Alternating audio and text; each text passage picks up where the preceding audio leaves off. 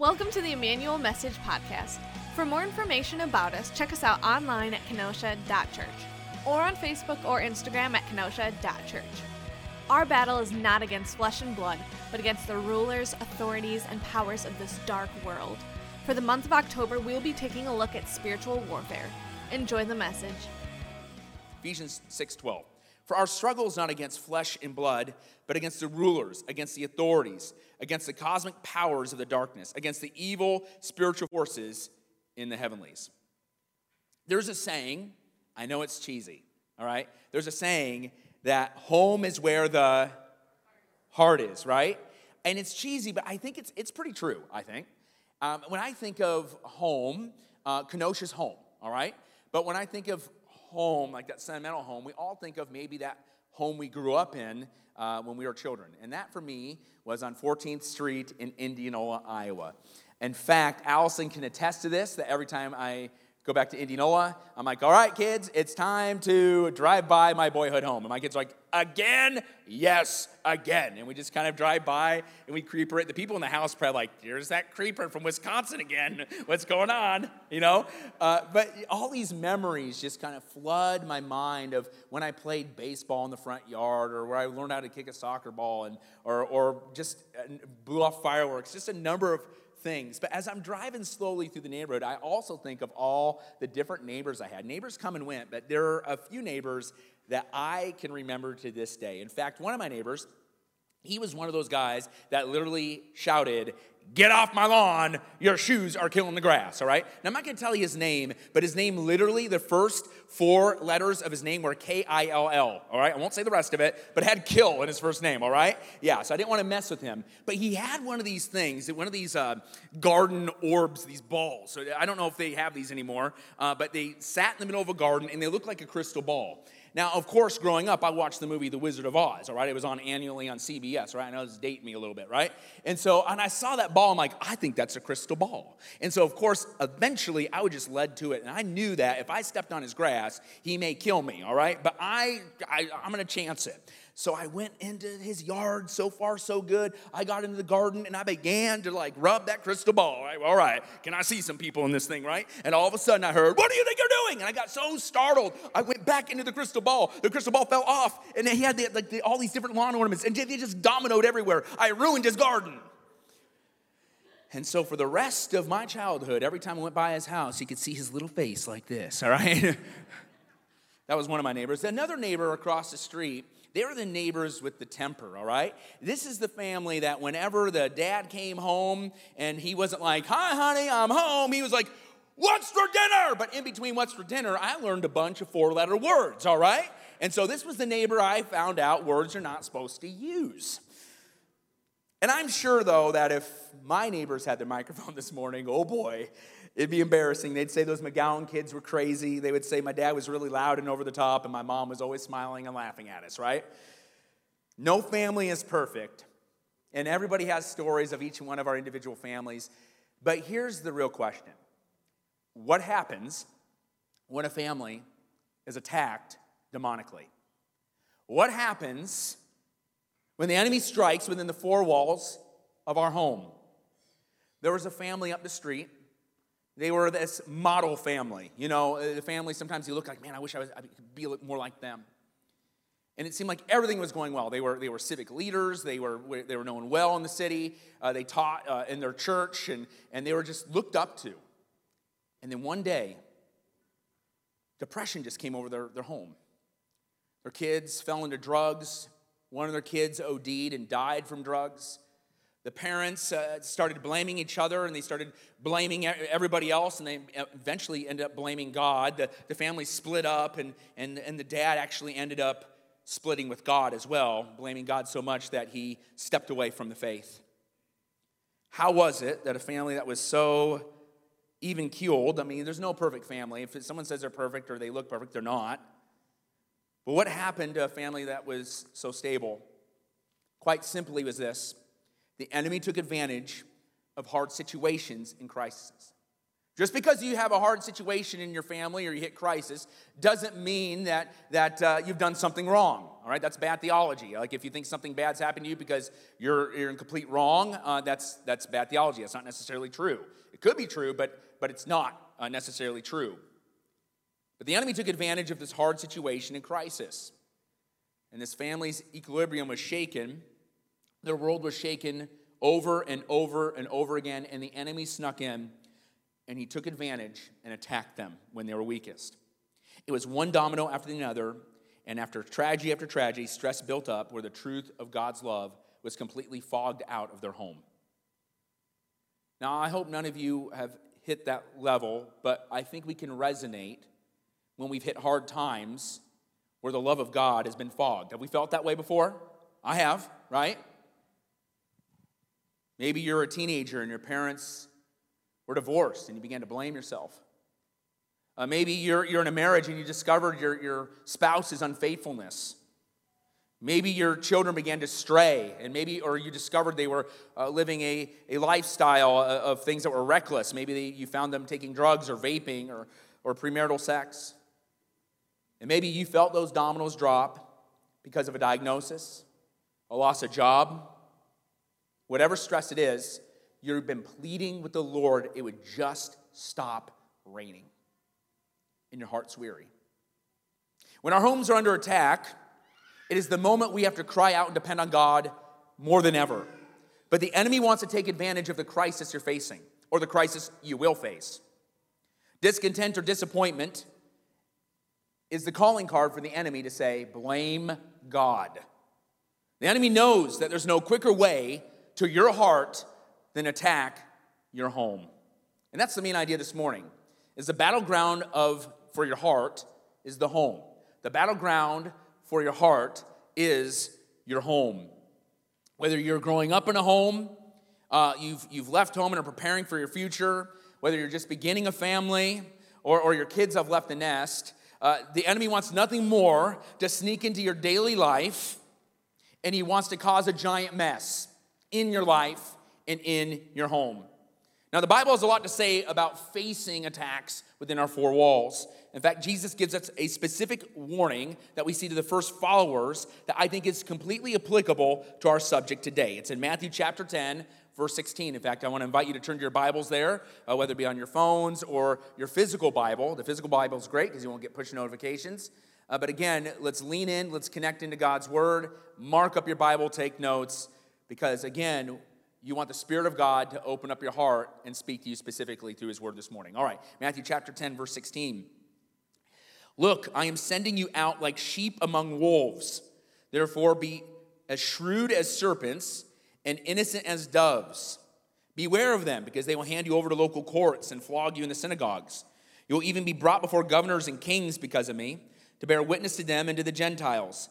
But when they hand you over, don't worry about what you are to speak, for you'll be given what to say at that hour, because it isn't you speaking, but the Spirit of your Father is speaking through you.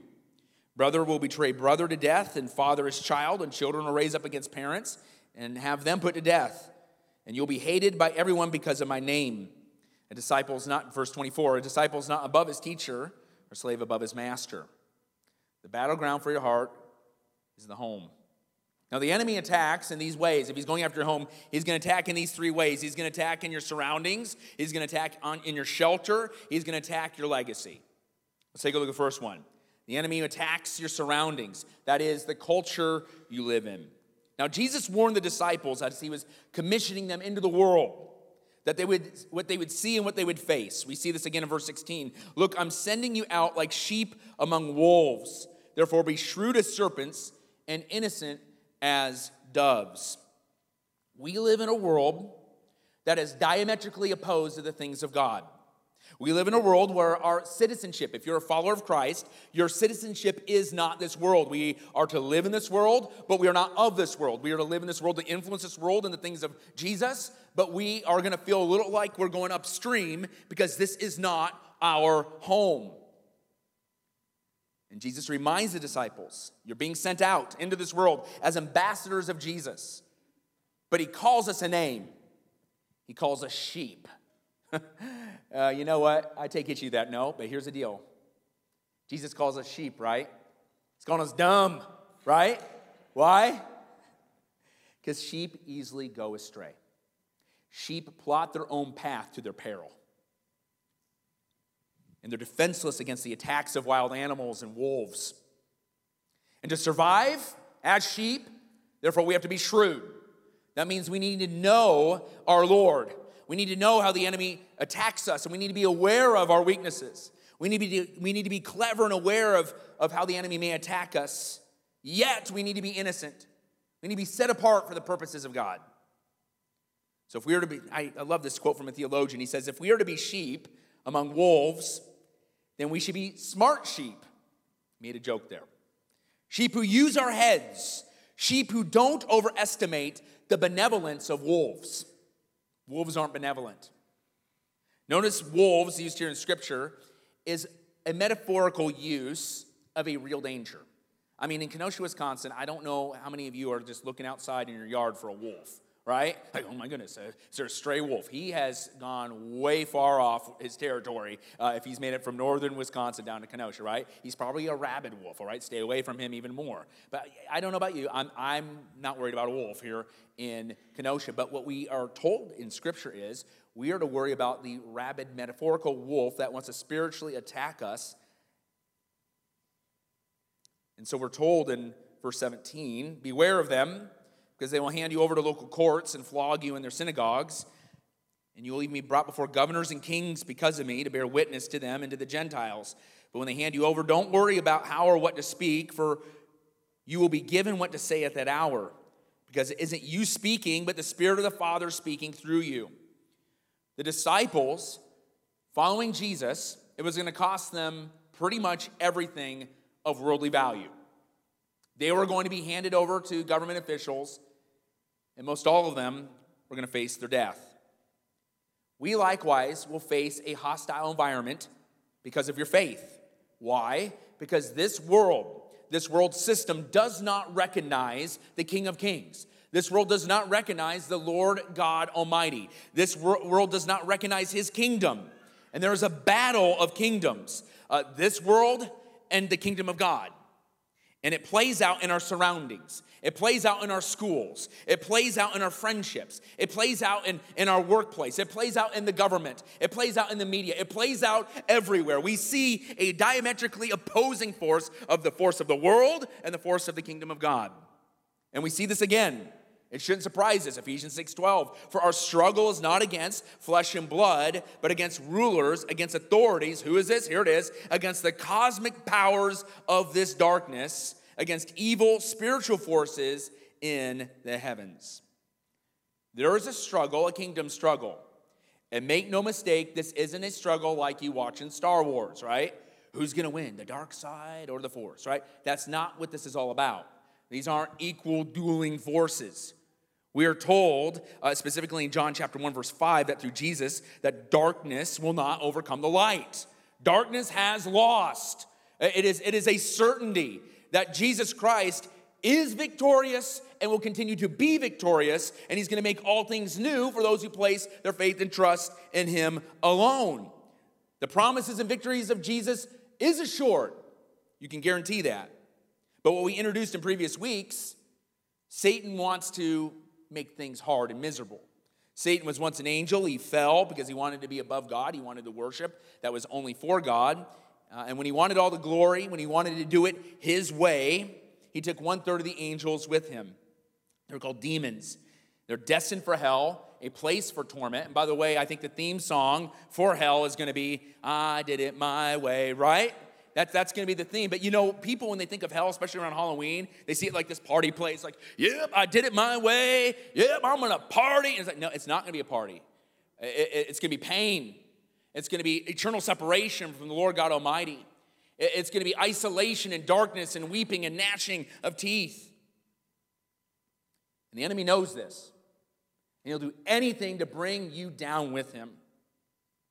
So notice the phrase cosmic power and spiritual forces in the heavens. It speaks to an unseen supernatural empire. Satanic demonic forces that are highly organized.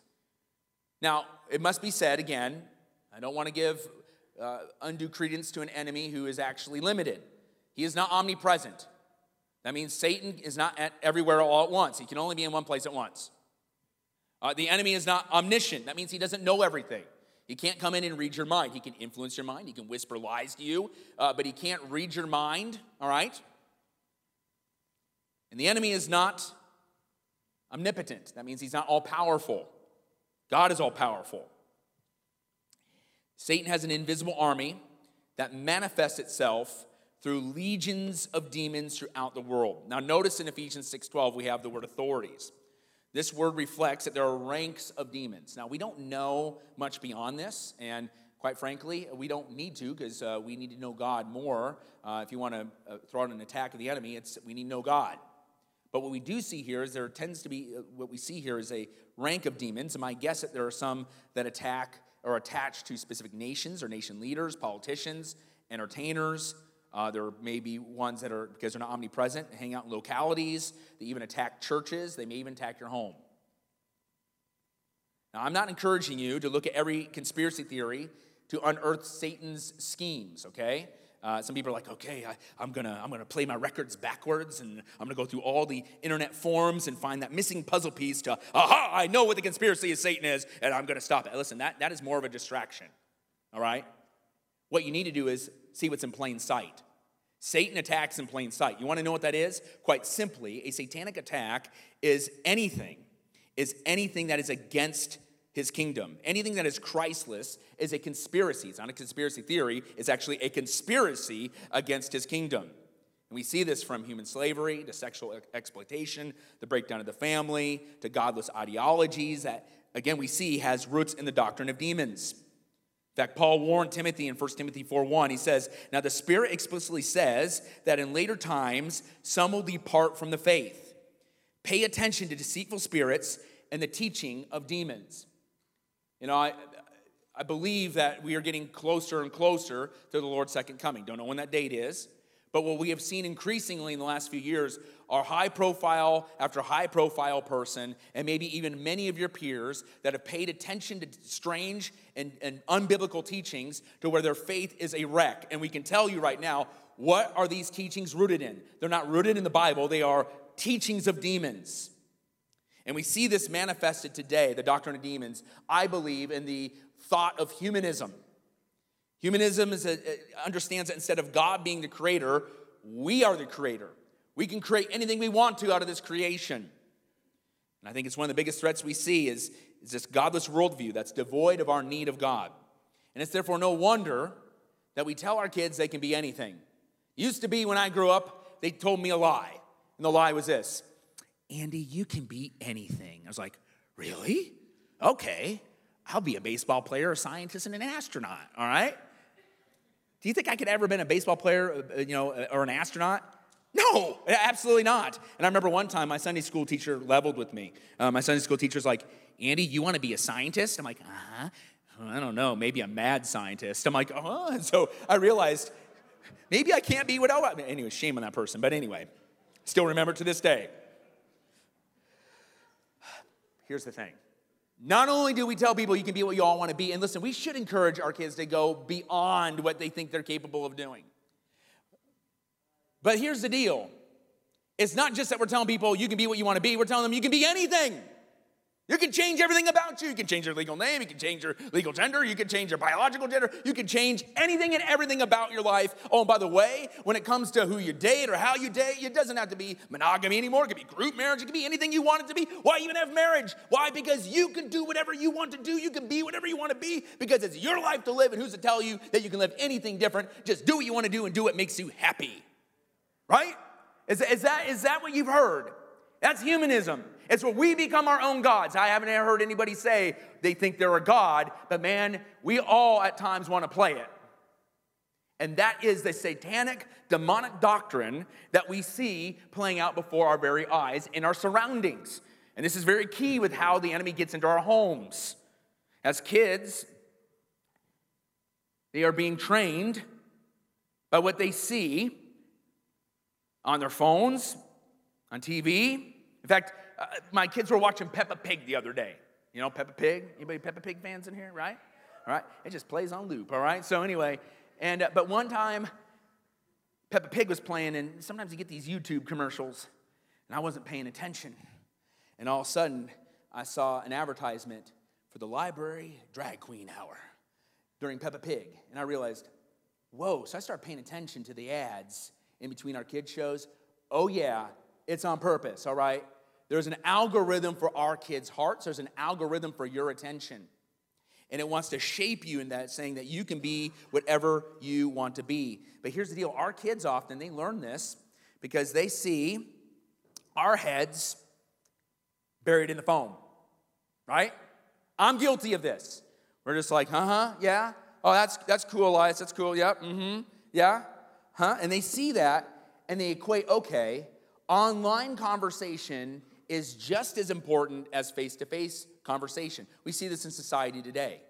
It's why communication is getting worse and worse, even though we can communicate faster and quicker more than we ever have.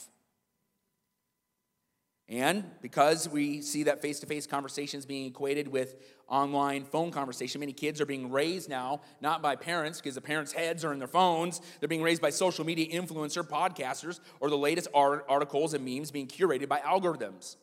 And none of them are coming from a biblical worldview. Just this last week, an article was published with the rising incidence of young women who have had a sudden onset of Tourette's syndrome. Have you heard this? Now, Tourette's is where people have involuntary movements and outbursts of words. I do believe it exists. I'm not questioning that. But it was baffling researchers because why is there this rapid onset, especially since March 1st of 2020? And they realized that a number of young girls were exposed to influencers on social media with tics or Tourette's syndrome on TikTok. And they began to copy it.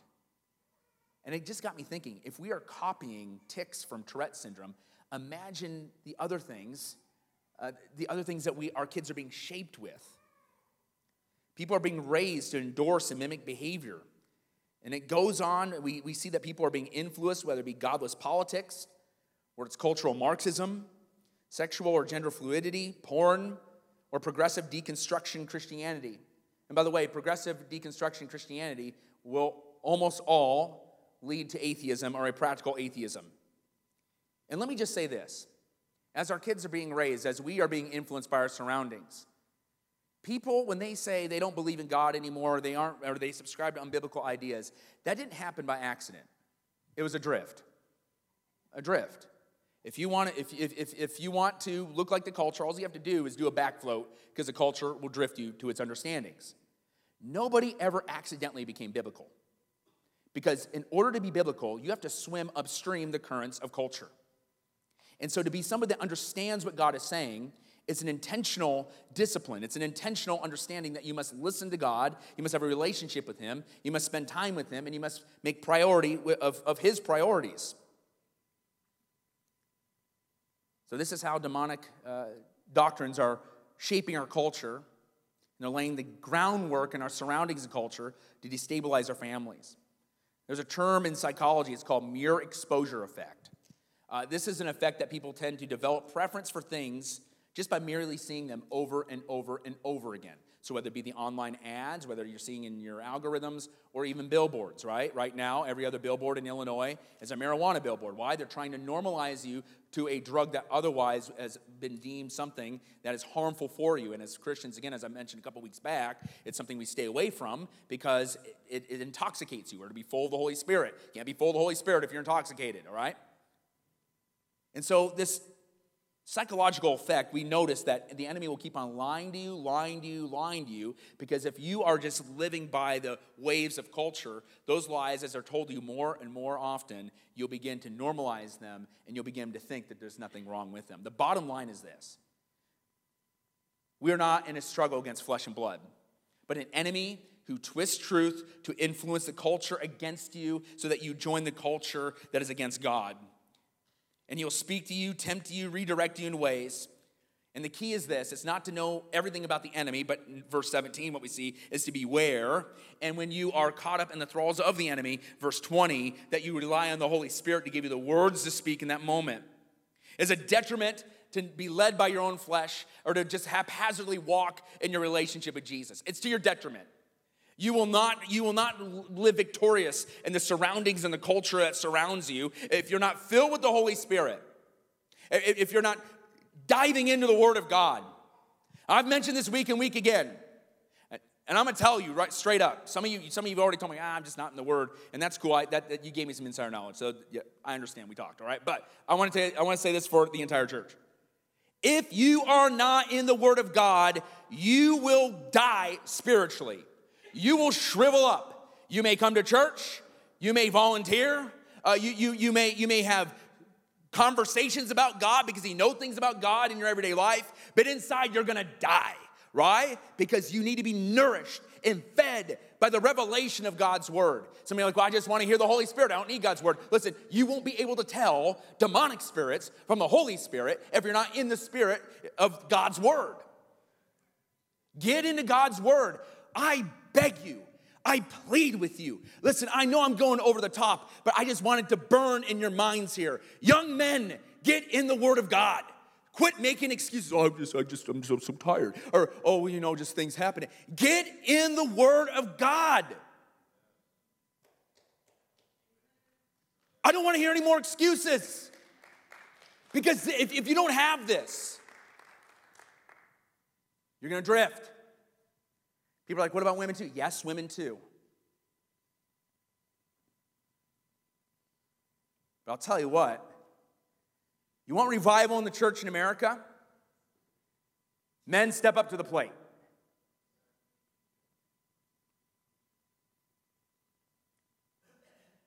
And kudos to the men that are.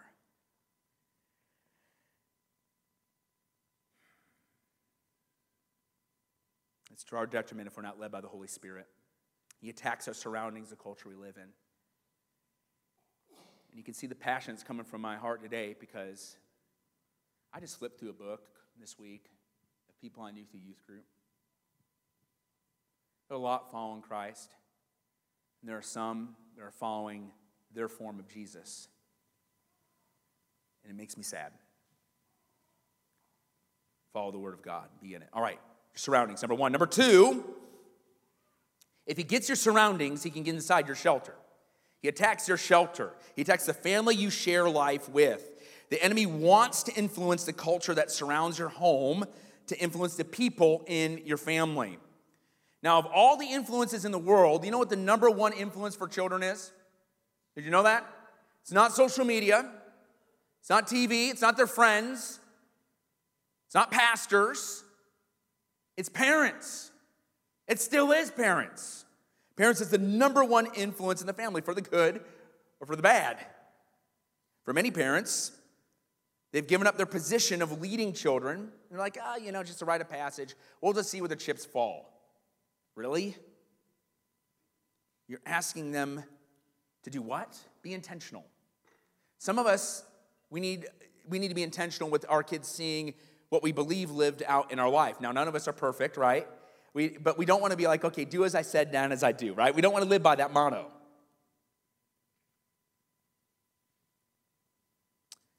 Back to the phones for a minute.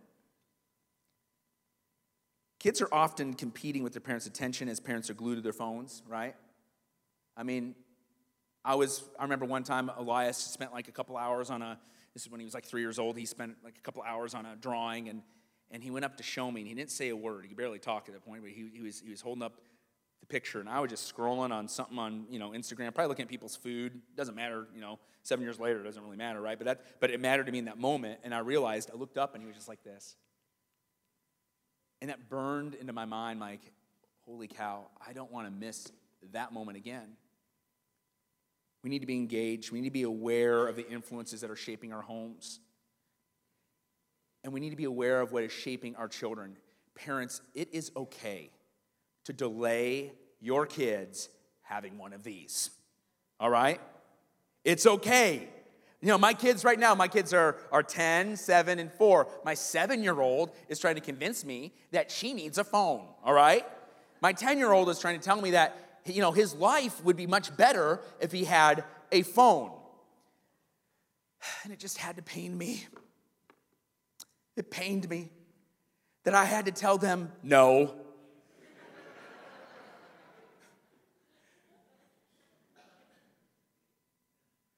Oh, but people say, oh, but if you just do that, you're sheltering them. You need to give them the phone, right? They'll rebel if you shelter them. I'm like, well, yeah, I could just throw the same thing at you. You give a phone to someone at 7, they'll rebel, right? We can get this whole, they'll rebel things. But here's the deal. I know I'll get emails today. People say, well, when should our kids have a phone? I don't know. You need to talk to the Lord about that. You need to be wise about that. But whenever someone gets a phone, you need to parent through it. Because if you don't parent through it, guess what? Somebody else is going to parent your kids.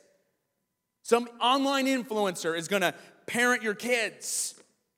We need to be alert. We need to be aware of what our kids are consuming. Oh, and by the way, this goes with spouses too. I've ran into people before, it's like, my spouse says I'm a password on my phone. I'm like, well, start telling her what it is, right? It's not that you should become detectives, okay, I want to read all your texts today. I mean, that might show that there's distrust and there might be a bigger issue there. But the thing is, it all should be available. It all should be available. We need to be engaged because Satan comes to divide the home. Now, notice something startling Jesus tells the disciples. As the gospel goes out, he says this in Matthew chapter 10, verse 21. Brother will betray brother to death, and father his children. Children will raise up against parents and have them put to death. And you'll be hated by everyone because of my name.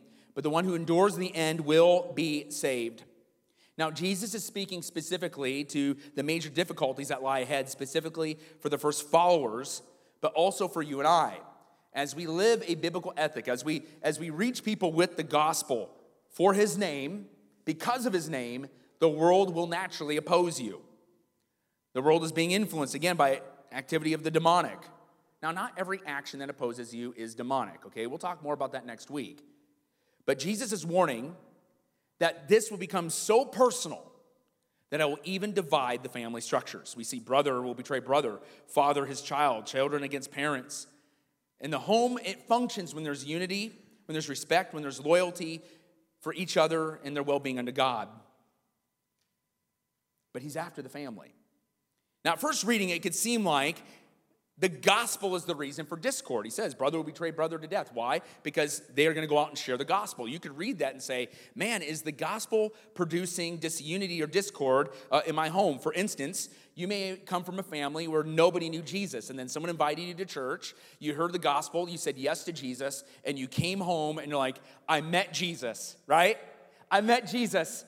And you were expecting people to be excited, like all heaven was going to come down. But instead, when you told your family that you met Jesus, it felt like the gates of hell flung open. What do you mean you met Jesus? Your spouse tells you joined a cult. Your kids think you're crazy, right? And it's like, oh man, I thought this moment that was going to be awesome that I met Jesus. I go home and it just got crazy. And it's not because of the gospel, no. It's because the foundation as a world, we have said no to the gospel. And when we reintroduce Jesus, it puts us on notice. Now, I'm not telling you, by the way, if you are that person in your family and you met Jesus and your family's fighting you on it, I'm not telling you to be obstinate. I'm not telling you to beat them over the head with the Bible, like, you better listen to me, or get angry at them. Be patient. Never stop praying for them and show them the love of Jesus. No love that they can't find anywhere else. And be patient. Be patient. Be agents of peace. The gospel is the remedy to our sin debt before God. So the gospel is not the reason why we see the discord. We see discord as our foundation, and God has come to give peace. But Satan, he comes to attack our family members. The household of God has been assaulted from the very beginning. When Satan divided Adam and Eve, and when sin entered the world, it reverberated in our homes to this very day. And I remember I had one of my friends, he and his wife, they went through an incredibly hard season. They were very happily married, but he said, I remember one night, I just felt like the enemy just hit my wife. I guess feel it and sense it. It just hit my wife. And from that point forward, about a year and a half worth of just hardship they had to walk through. They fought this battle by going to the Lord in prayer, and after a season of hardship, joy re-entered and restored their marriage. You see, Satan hates the created order, and he wants to mix up the created order. He hates households. He hates Christian households. So do not let your guard down. His goal is for you to love yourself, become selfish, your marriage to be unfaithful, your family to be busy or distracted from God. He wants you addicted. He wants to come to seek, kill, and destroy your family. And that's why we must press in to the things of God. So fathers, as a result, you must lead. What does this mean? Like we say, hey, men, you need to lead. And they're like, what's that mean? Good question. It means you need to set the standard with the Lord in your family. You need to read the word together. Pray with your family. If you're married, love your wives. Don't rely on your own strengths. But ask God to fill you with His Holy Spirit every day. Fill you with that spiritual courage. Fill you with the sensitivity of what His Spirit is doing. Because you're charged, as it says in 1 Timothy 3:4, to manage the household well. That means it is the highest priority that your children know Jesus. And don't be an actor. Be the real deal. Because you're going to mess up. All right? Don't be perfect at church and at home a monster, right? If you're a monster, admit it. There's been times I've had to tell my 4-year-old, I'm terribly sorry. And it feels really humiliating because it is. I have to get on my knees and say, Graham, I'm really, really sorry I got angry at you like that over there. That wasn't Jesus, okay? And you know what? It hurts, but guess what? Our kids need to see that. Our kids need to see that. Mothers, thank you for picking up the slack if you have an unbelieving husband or a husband that's not leading. But mothers, I want you to know that pray for your husband and allow him to lead spiritually. Pray for him and be patient. And know that being a mother is a high calling. I'm not saying that there's nothing in Scripture that says you can't work or you have to stay home. In fact, we know the Proverbs 31 girl, she worked, all right? But know that your kids are a blessing. And if you're single, oh yes, our single people here, I want you to know this right now. Your season is a beautiful season. You've been called for this season. Some of you are afraid it's a lifetime. It's probably not. If you have the gift, you'll know it. But you've been called to be an example and influence to someone during this time. So prepare for your future by following Christ in the now. Marriage is not your identity. Christ is your identity no matter the season. And his attacks on the home start in your season of singleness. And so if you've made mistakes, there's forgiveness, there's grace in everything. Yes, there's ramifications for bad decisions, but don't let the enemy have an opening if you're engaged in pornography now or premarital sexual activity or habits of anger, whatever it is. Seek that help now so that you can prepare for that person now so you can be that later. Because here's the deal. As Satan attacks, you know that you have the biggest weapons. Ephesians 1:3, he's blessed us in the heavenly realms with every spiritual blessing in Christ. You know what? When the enemy attacks, you know what you get to say? Say hello to my little friends, right? You have everything that you read. For Ephesians 1:3, he's blessed us in the heavenly realms with what's every? Is there everything? Every spiritual blessing in Christ is yours. Which means this, when you are attacked, you may feel defeated, you're not defeated because you got it all. You go to the Lord, he'll fight your battles on your behalf. So listen, when the enemy hits your wife, your kids, say hello to my little friends. It is called the Lord God Almighty. He is the leader of the heavenly armies, and he has attacked and defeated the spiritual dark forces. Church, you have it all at your disposal. Just ask and he'll get you through the hardship. I'm not saying the hardship's going to go away. It may be hard your whole life. I don't know. But he will get you through that hardship to walk into eternity with victory. Finally, he not only wants to attack your home, he wants to attack your successors. That is the legacy you're building up. You're building a legacy for those that come after you. Deuteronomy 6, verse 4. Listen, Israel, the Lord our God, the Lord is one. Love the Lord your God with all your heart, with all your soul, with all your strength. These words that I'm giving you today to be on your heart, and repeat them to your children. Decisions you make now not only are affecting yourself. People are like, oh, this is just a decision. It's a private decision for me. Listen, if it's a private decision and you live with people in your home, it's not private. It's affecting everybody in that house. But I want you to know, Satan he's not just good with attacking your home. He wants your generations. He wants your kids, he wants your grandkids, he wants your great-great-grandkids. And decisions we make today can indeed influence generations later. I was in a speech class once, and this girl who used to smoke like a chimney in between classes, she gave one of her last speeches, and she said, of all my regrets I have in life, it's when I smoked that first cigarette. Because now I'm hooked. And it made me think, like, decisions that we make in that one moment can reverberate, not only for our lifetime, but for lifetimes. And so for some of you, you've been that chain breaker. You've been able to walk into that new future, but you know that there's just been years and generations of people held up in that same sin. So whether you're the chain breaker or you're held up in that bondage today, you have every weapon at your disposal to walk in that newness. It doesn't matter what your past is, because your past doesn't have to be your future, but the enemy wants your past to be your future. So here's what I want to leave you with today. All weapons. How does the Lord want to deliver you? 4 things, and then we're going to pray. Is remember who you are. You were bought by the blood of Jesus. You are in Christ, and His Spirit is in you. That means that you can approach God and be real. Whether you failed, whether you have sin that you need to confess, when you remember who you are in Christ, if you place your faith and trust in Jesus, you can approach Him with everything and be made right with Him. Number 2 is obey the Word of God even when you don't feel like it. In those moments we're attacked in the home, it's because we've been in a funk and we haven't been in the Word of God. When we read the Word of God, it's not just good enough just to know the Word of God. We need to obey the Word of God. But we're in a season now where people only want to do things if they feel like it. It doesn't matter if you feel like it. It's often those times that we don't feel like it, we have to step into a sacrifice of obedience. Number 3, pray for your family, your church family, and your neighbors. Just quite simply, how different would it be if we bathe those things in prayer? And if you are bathing those things in prayer, know this today. God's going before you. He hears you. He does. He's a loving, merciful God. Number 4, live your life with the mindset of a testimony. You've gotten in the bad habit of thinking that testimony is something in the past. But a testimony is living and active. A testimony is not only knowing things or have done things in the past, but it's the embodiment of being an ambassador of Jesus every single day of your life. Live as a testimony in the home, with your friends, wherever you're at, and things will begin to shift.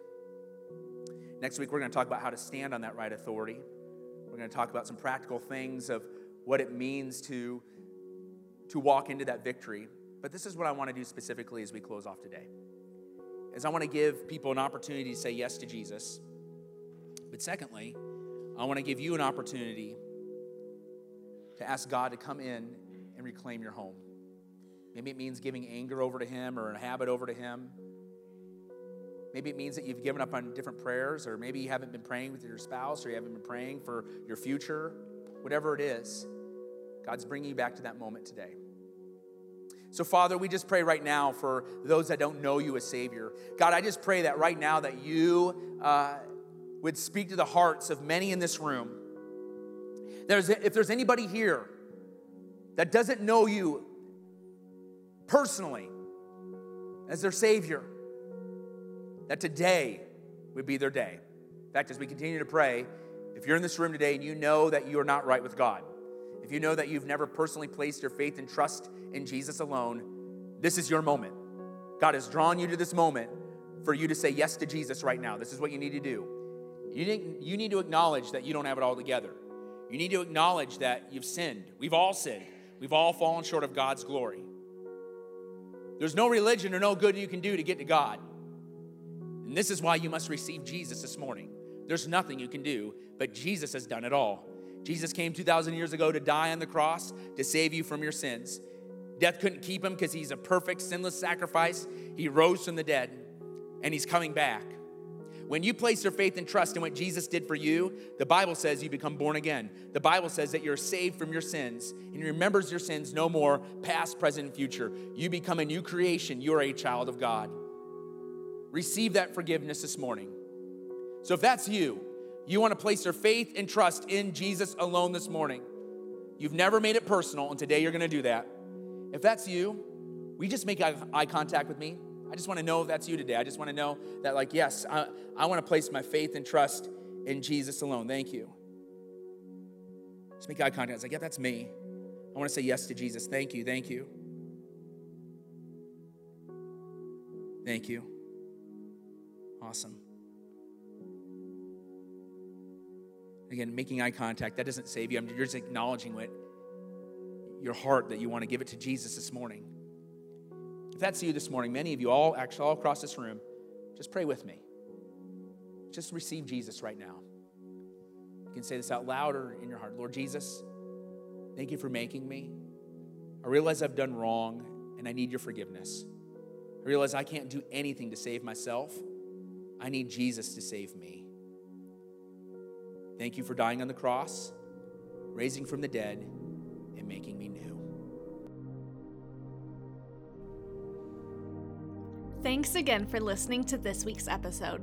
Again, if you'd like more information about Emmanuel Kenosha Church, then check us out online at kenosha.church. Also, we'd love it if you'd connect with us on Facebook or Instagram at kenosha.church. Lastly, if you enjoyed this podcast, we encourage you to subscribe to us so that you never have to miss an episode. At Emmanuel, we are not perfect people, but real people being made new through Jesus. Thanks for listening to this week's episode, and we'll see you next week on the Emmanuel Kenosha Church podcast.